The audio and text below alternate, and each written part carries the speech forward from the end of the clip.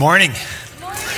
Welcome to Grace Point. Welcome to those of you joining us online. Also, I'd encourage you, if you're at home, you might want to grab some communion elements here at some point in the service, because we're going to do communion at the end of the morning.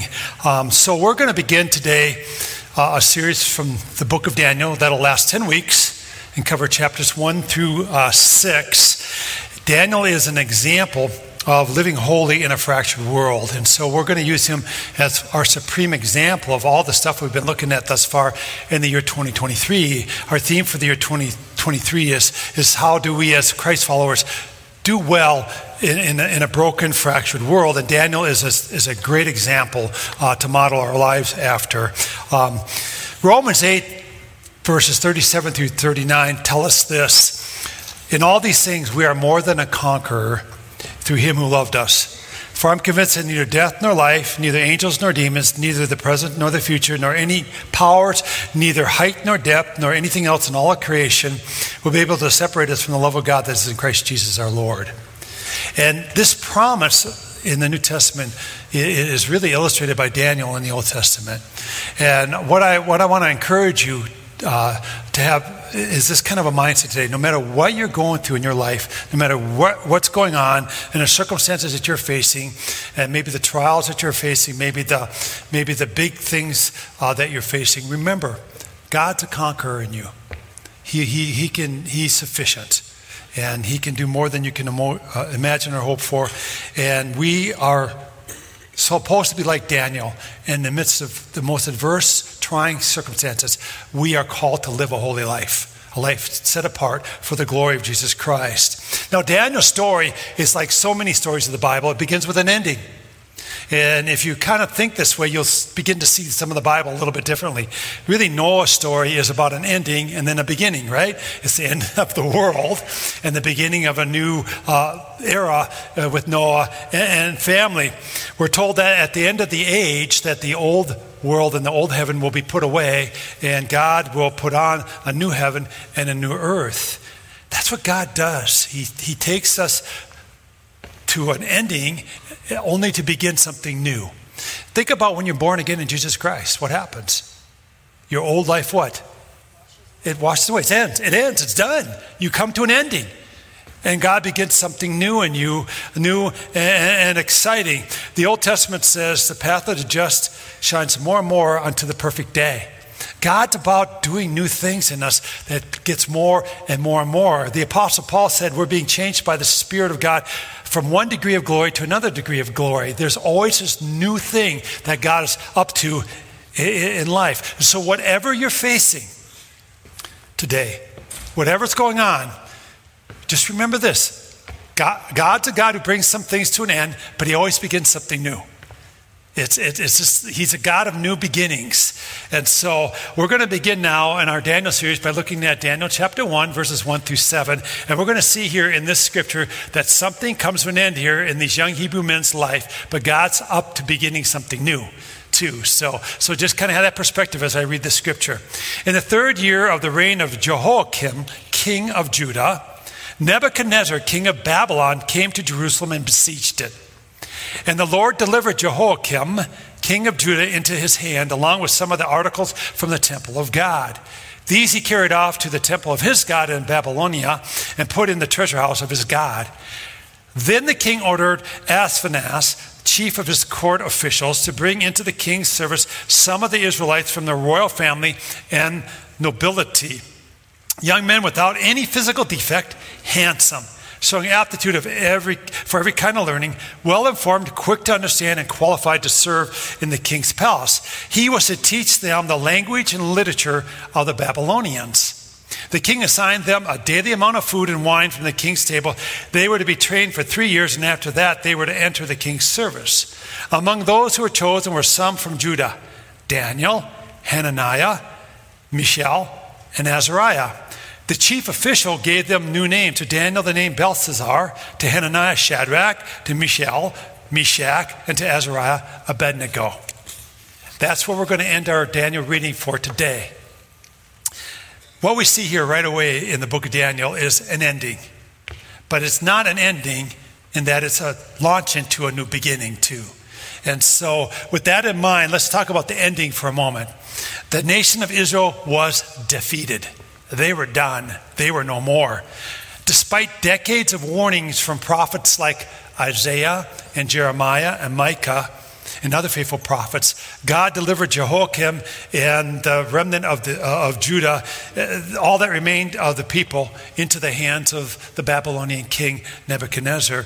I just finished listening in my Bible to the book of Isaiah. Now I'm into the book of Jeremiah. And you know what? There is a lot of redundancy of warning here to these people. You know, follow my ways, God says. Adhere to my ways. Repent, return to me, or you're gonna be no more. And we finally see that it's the end. God says, okay, we're done. You know, you've been people who have modeled flagrant apostasy before me, and there's been immorality that's unheard of, and there's this continual mockery of the messengers that I send to you, and you're constantly ignoring my words. Okay. And he gave them into the hands of the Babylonians. Now, here's what I find really interesting. I want to just step out of the story for a moment. You need to do that with me. I want you to think about this. Think about how God delivered Israel from Egypt. He delivered them with signs and wonders, and he showed that he was the one true God in that delivery of Israel from Egypt. Well, just like God showed himself to be strong in that situation, even though it appears here that there's utter defeat of Israel, God's not defeated. And in this defeat of little Judah and Jehoiakim and gang, we're going to see that God will once again, like he did in the delivery of Israel from Egypt, he is going to show himself to be the one true God. In the midst of all that, all this tragedy and all this turmoil, God's going to show himself to be mighty and the only true God. So he's doing a new work of revelation. Once again here, even in the ending of something, God is still at work and beginning something new. And it's an opportunity for those who were taken captive by the Babylonians to have a new beginning, a new dependency on God. We often don't see life this way, do we? We often just see what we lost, as evidenced by the recent pandemic. All people could see was what they lost. They couldn't see what God was doing. They couldn't embrace the new day of opportunity, of dependence on God. All we could do was look at all the things and lament everything we thought we had lost. And we as Christ followers, we should have in that moment understood, God, you're up to something great. You're purifying. You're doing a work in us of separating us from the world so that we can be more dependent upon you. See, that's our God. He brings something to an end only to start something new again in our lives, if we're willing and open to his moving. Here's point number 2. Daniel was part of the first deportation too. He got to experience that. The ancient Babylonians used a technique to subdue and utilize their enemies. They would relocate them. The goal was to take the best of the best from their enemies and assimilate them into Babylonian culture so that they'd cease to be who they were and they become part of the new collective. That's how they worked. They were going to reorient it, and part of the way was just get you out of anything familiar, get you into everything new, disorient you to 100% and redoctrinate you into the Babylonian culture. And there are 4 tests that these young men are facing that I just read about here in the scripture that I shared with you today that we're going to talk about. There are 4 tests that these young men had to face as their lives came to an end as they knew it, and God was going to begin something new in their lives. And we face these same tests in our culture today.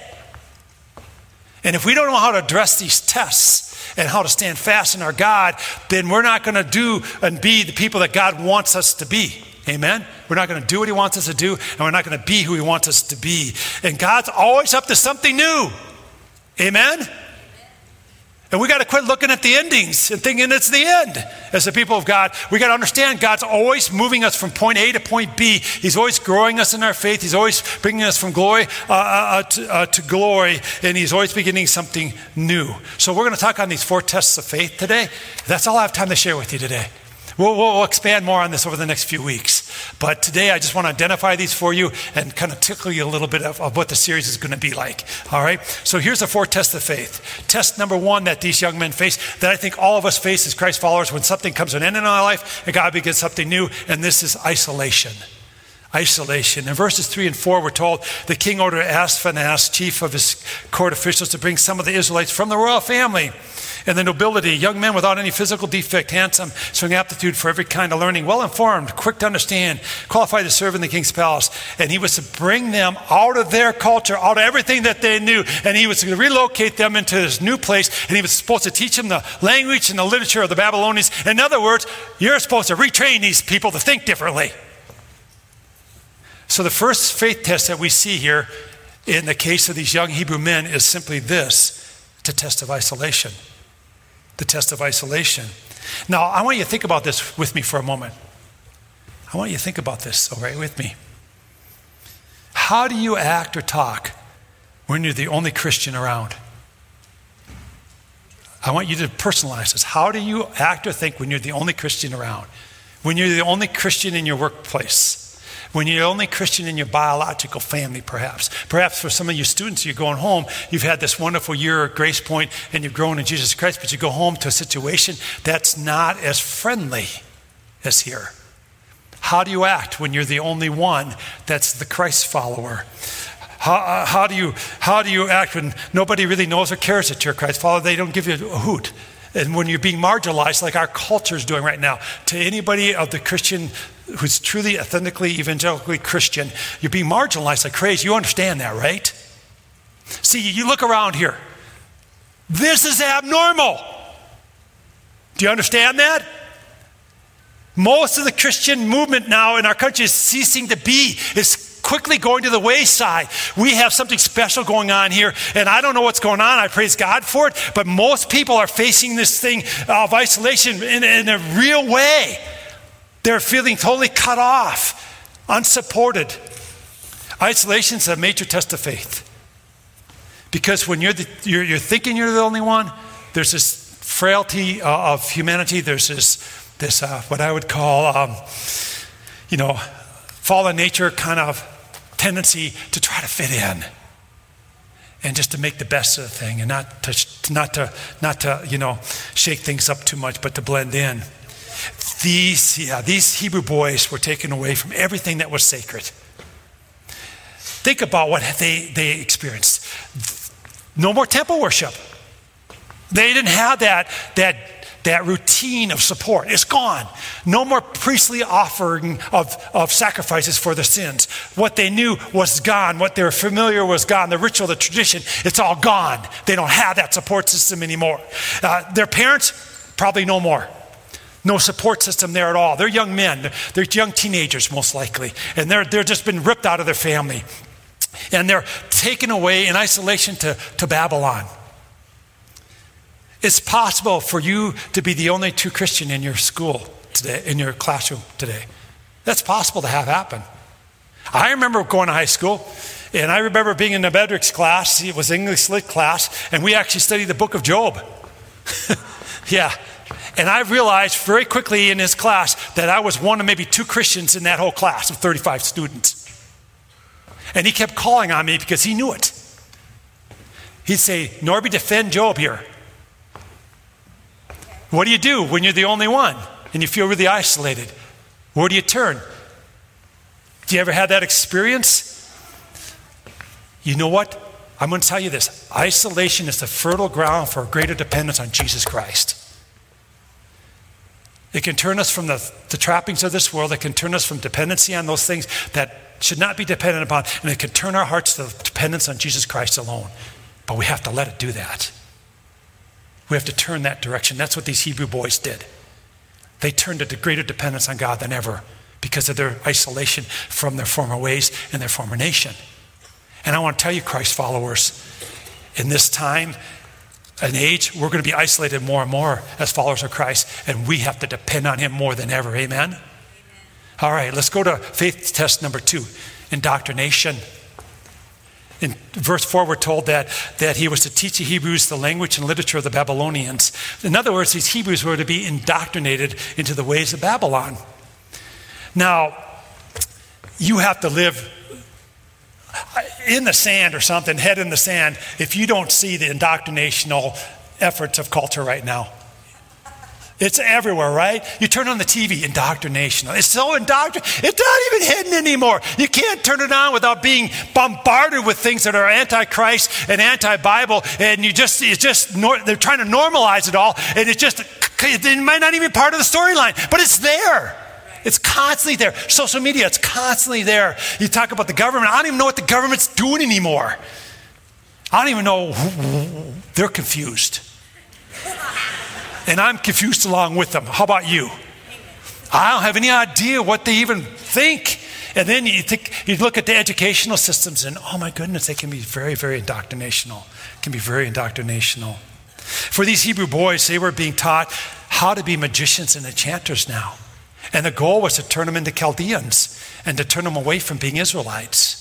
There was a very purposeful indoctrinational effort being made to change who they are and their basic belief system. We need to be aware of indoctrination and its efforts and what it's trying to really do. It's a test of faith. It's so prevalent in our culture. And you know what? Our response needs to be wholehearted devotion to the Lord Jesus Christ without any apology, without even being ashamed. We need to be wholeheartedly following Jesus Christ, and we need to be ones that are adhering to the revealed truth of the Bible. The Bible says there's a way that seems right, but in the end it leads to death. And there's ways that seem right to those who are far from God, but in the end it leads to death. It leads to destruction. It leads to depression. It leads to despair. You know, and oftentimes it takes a decade or two for the consequences to catch up with the actions. And that's the hard part for us Christ followers. We're in that in-between time frequently saying, no. And it's just going to take a couple decades for it all to come to light. This was terrible. This was a terrible move or whatever. But in the meantime, what we have to do is we have to stand fast in our Savior. We are in a culture that's becoming radically indoctrinational in its approach with a bunch of radical behaviors. And what we need to do in response is be radically devoted followers of Jesus Christ. We just have to be. One little book that I've read, and over my life now, I've read a lot of Christian books. And I just finished one that is about the unhurried life that's really good. But at any rate, this little book I read years ago really changed how I viewed my Christianity, because I came to Christ as kind of a wild man. Anybody relate to me on that? I'm not a church boy. I grew up in Brooklyn Park. We went to church every now and then.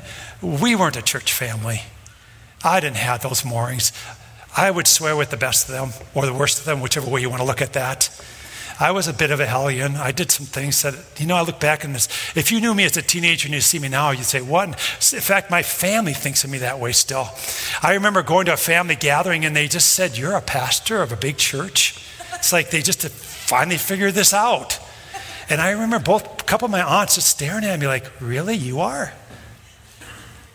You ever had that stare down? And I'm going, that was like 50 years ago, but that's my hall of shame. I'm not proud of what I did, but that's what they think of me as, right? But at any rate, so I'm reading these books. And by the way, anybody else a book reader in here beside me? You love to read books? I want to give you permission. A lot of the books you read aren't worth reading. You'll get like a chapter or two in, but then if you're like me, you think, I paid for the book or whatever, I need to finish it. No, you don't. Quit. Throw the book away. Stop. I give you permission, okay? Some of you need that permission. I've been giving myself permission lately. This book is, all right, first chapter, they're done. The rest is just filler. All right, I'm done. I don't need to read the rest of this book, right? Just throw the book aside. You're not getting graded on it, most of you, right?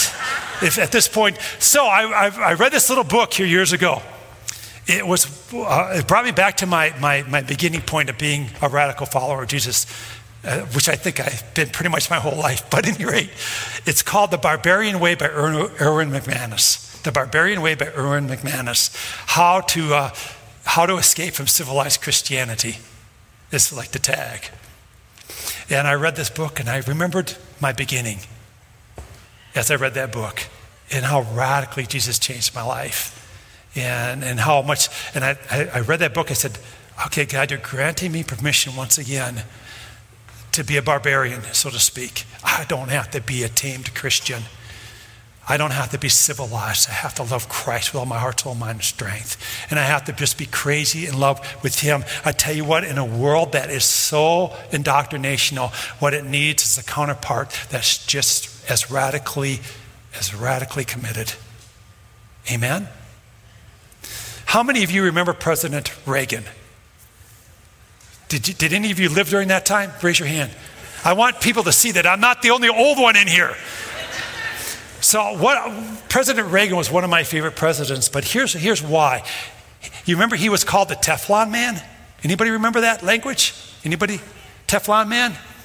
He kind of came out of the media, and he was really good at handling media. And when they would try to catch him up on stuff, he would just turn it back on them. It was fun to watch him stump the media and just call them out and say, I'm not going to answer that stupid question with an agenda behind it. You remember him saying stuff like that? He was so forthright. I mean, I loved him as a politician, and he was called the Teflon Man. Nothing that they threw at him would stick. They could never get anything to stick. He just wouldn't let it happen. Well, what we need right now is a bunch of Teflon Christians when it comes to indoctrination. This stuff can get thrown at us, but it's not going to stick. It's just going to slide off us. I don't know about you, but there's nothing like a new Teflon coated pan to cook an egg in. It just slides right out of there. No oil needed. Yay, right? That needs to be us. Nothing gets there. Nothing sticks. It doesn't dirty us up. It just slides right off of us. And in this day and age, when there's so much indoctrinational effort being made, be a Teflon follower of Jesus Christ, okay? Let's go to faith test number 3. This is compromise. This is compromise. In verse 5, the king assigned them a daily amount of food and wine from the king's table. They were to be chained for 3 years, and after that, they were to enter the king's service. So the king serving them his best food. Unfortunately, it just is not the food that these Hebrew boys would have eaten. Most likely, it was offered to idols. Most likely, it was prepared in a way that wasn't clean according to Hebrew tradition. Now, should you make issues over this? Maybe not. Maybe you should. They did. It was like, to them, the step of compromise they couldn't take.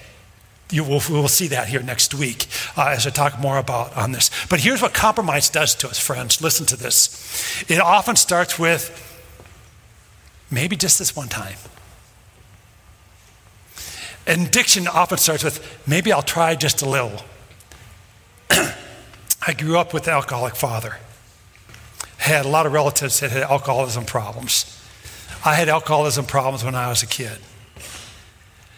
The statistic is still true. 1 in 7 people who try it will probably become an alcoholic. For 6 people, you can have a beer, no big deal. The 7th person, you have that beer, it's the beginning of destruction. That's how addictions work. Oftentimes you think, well, I can just do this, no big deal. But for some people, it's a big deal. You got to figure out, is it a big deal for you? Is this little decision you're going to make something that's going to lead to further compromise and addiction? And then you just can't enter into that. You just can't do that. Oftentimes, compromise is something like the young engaged couple who says, well, we'll just sexually engage one time.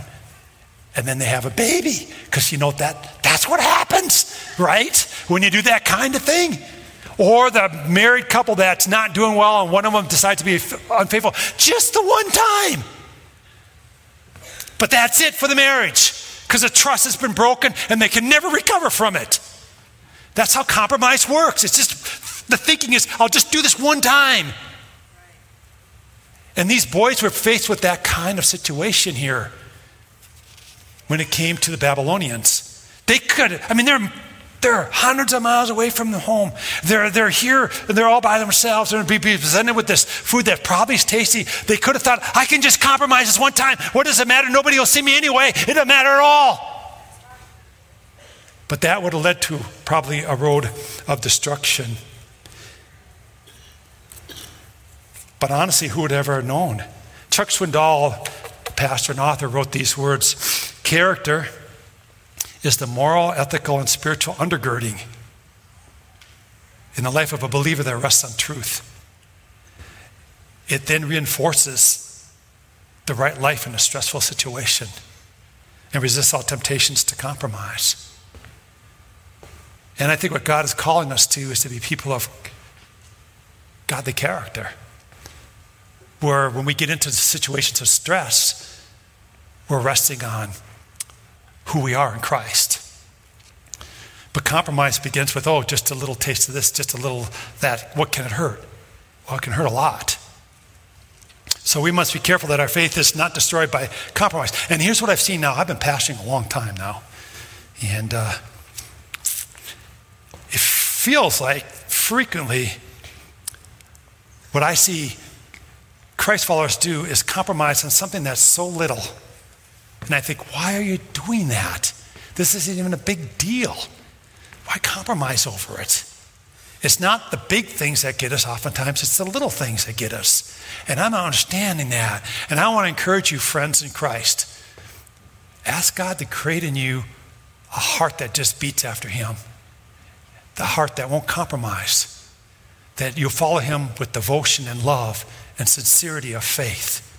And that you're not going to compromise, especially on little things, especially when no one's looking. You are who you really are when no one's looking. And in those moments, my prayer is stand fast, trust Christ, live for him. Let's go to test number 4. Faith test number 4 is confusion. So Nebuchadnezzar knows what he's doing here. He knows what he's doing.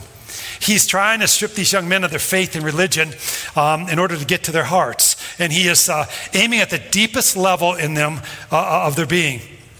So he renames them because he wants them to be reminded every time that someone calls out their name that they no longer serve the God of Israel. They now serve the gods of the Babylonians. Previously, all their names reflected some kind of meaning in Yahweh, the God of Israel, our God. Okay? Daniel means God is judge. Hananiah means my Lord is gracious. Mishael means who's like God, and Azariah means my God is my helper. So every time you would say their name, every time you say, hey, Azariah, yes, you'd be saying, my God, my helper. Hey, you'd be declaring this truth in Yahweh. Well, so what do? They rename these men, these boys. And their Chaldean names represent gods from the Babylonian pantheon. Daniel's now Belshazzar, which means my God Bel will supply, will protect. All right? Now Hananiah becomes Shadrach, means I'm inspired by the Babylonian god Aku. And now I got Mishael, his name Meshach, meaning I belong to Aku. And then Azariah is renamed Abednego, meaning I'm a servant of Nego, the god of the Babylonians. You see what's going on here? So every time they were now called, it was like, we're trying to brainwash you. We're trying to confuse you. We're trying to take you away from your moorings and your footings in your Israel faith. And we're trying to recreate you to be Chaldeans, people of the Babylonian culture. Now I got to thinking about this. We live in a confusing culture right now. And I see a lot of Christians get really confused at what to do. You know why? I think, and I'm not trying to oversimplify this, but I think there's a lot of confusion today because we simply do not know God's word. And we haven't really grappled with it. And it hasn't become something that's deeply rooted in our souls. And we haven't worked it out. We haven't been working out our faith with trembling and fear. And we don't have this really, what I call a working knowledge of the word of God. We haven't dealt with the theology of it. We haven't dealt with the practicality of it. We haven't really dug into the nuances of it. And so we can easily get confused by well-meaning sayings that are pithy, but they're not Christian. And it can confuse us really quickly. And we have to be people of the word. People who know what God means and understand his ways. Psalm 119, 105 says, your word is a lamp for my feet, a light on my path. God's way illuminates. There's a simplicity to it. Good, we have it. First hour, we didn't have that on the screen. I said to read it out loud with me, and everybody just stared at me like deer in the headlight. And I said it alone. So would you read this out loud with me and declare it as a word of faith here this morning? Here we go. Your word is a lamp for my feet, a light on my path. Years ago, I was a young guy in my 20s. And I can't remember what the occasion was, but I was staying at my brother's house for the night. He lives north of the Twin Cities, and I think I was traveling through there. And so he said, why don't you just stay in my camper? He has this big, humongous camper. And he put me in this camper. And I don't know if you know anything about Minnesota, but his house is in the woods. And the woods in Minnesota are dark. You don't see anything in the middle of the night. So I get up in the middle of the night, I have to go to the bathroom. And I don't know where the world is the light switch in the camper. And I thought, well, I know where the door is. I'll just go to the house. He said he'd leave the door unlocked and I'll go to the bathroom in the house, right? So the camper is about this high off the ground. Right. About this platform height off the ground. All right. For some unknown reason to me, I still don't know it to today, he put the stairs away. I'm not sure why he did that, honestly. And I was exhausted. I remember driving to the house, kind of crawling in bed, just going to bed. So I'm sitting there, and it's dark. I open the camper door. I'm thinking, like I walked in on a step, there's going to be a step when I step down, right? So I take the step. There's no step. And I'm, I don't know about you. I don't wake up very well in the middle of the night. Anybody with me on that? Vicky, I don't know, maybe that's a wife thing. Maybe it's a mom thing. She can wake up in the middle of the night, fully alert. I remember one time our house had a big water leak going on, and it was like raining in the basement, and there's all kinds of water, and Liz comes in and tells us in the middle of the night that the house is leaking everywhere. Vicky was out of bed. She was taking action. She said, Steve, get up. I'm going, where am I? I literally rolled on the side of the bed. I'm on my hands and the knees. I'm going, is this a dream? Is this real? I don't wake up. Anybody with me like that? It's like I'm on drugs. I'm on a drug of sleep. I just can't get myself out of the slumber. Well, that's what was going on. I fell on my face, 6 feet like away from the camper. I'm laying there on the ground thinking, I'm really tired. Man, my elbow hurts. I remember thinking, wow, I feel like I broke my elbow. Where were the steps? You know what I mean? I'm laying there kind of rolling around at the ground. It must have been comical if you could see it. So I get up, I stumble in, use the bathroom, I crawl back into the camper because I still didn't know where the steps were at. And I crawl in the bed, and I remember thinking, man, my elbow hurts, right? So I wake up in the morning, and the bed is just bloody. I had just sliced it, big slice right here. Probably could have had a few stitches, but at that point, it was coagulated pretty well. And there was blood all over his bed. And I thought, I'm sorry, I bled all over your bed last night. So in your camper, what do? At that point, I left really quickly, to be honest with you. So,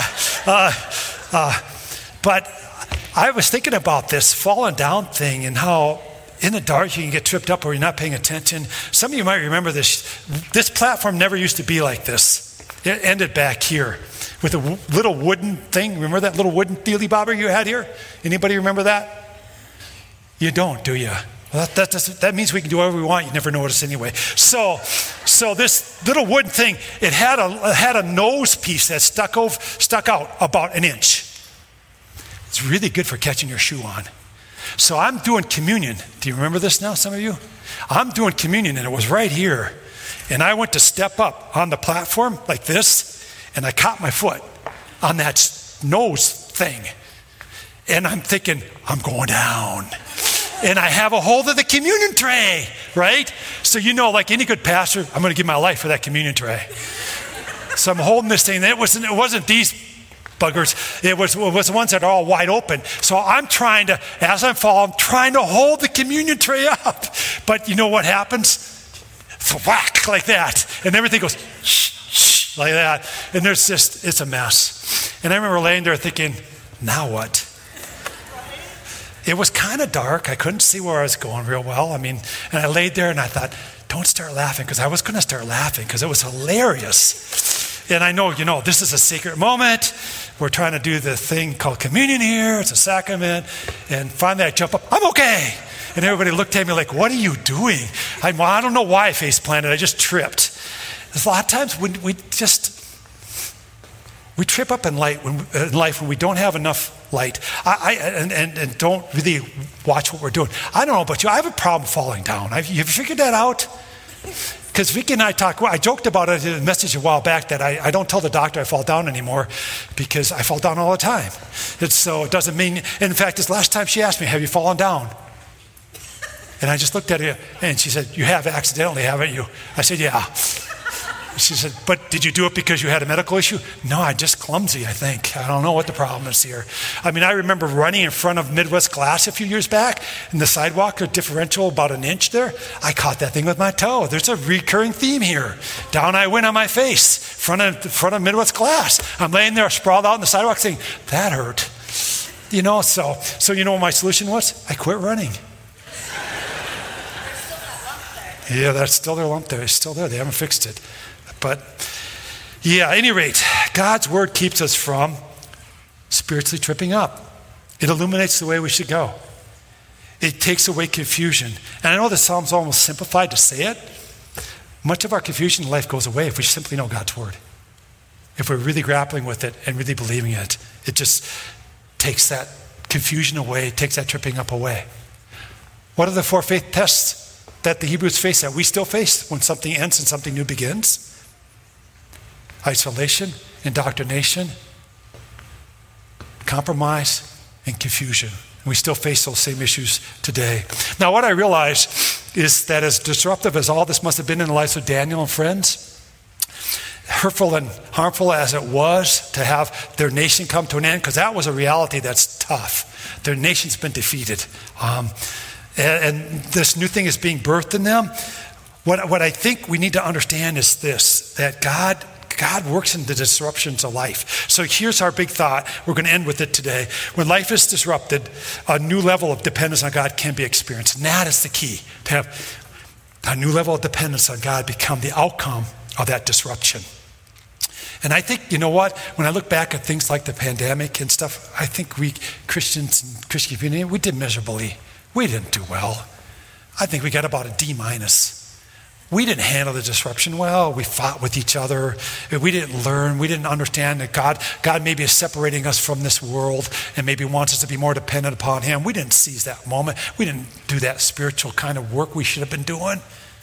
And you know, what we need to do is in our lives, we need to understand when something comes to an end, when God's doing something, the question needs to be what new thing is He starting?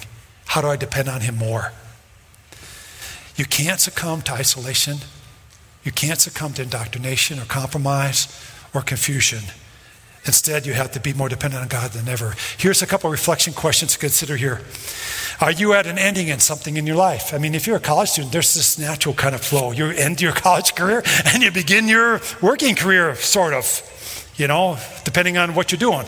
There's this natural kind of like something comes to an end, something new begins. You know, you can see it. It doesn't always have to be a crisis. It doesn't always have to be a negative thing. Sometimes it's positive stuff. You may be doing really well at something, but you just feel God's calling you to do something else. Something's coming to an end. Something new is beginning. If you have unrest, that could be indicative that God's up to something in your life. So what new beginning is God calling you to? Will you seek to know and depend on God more?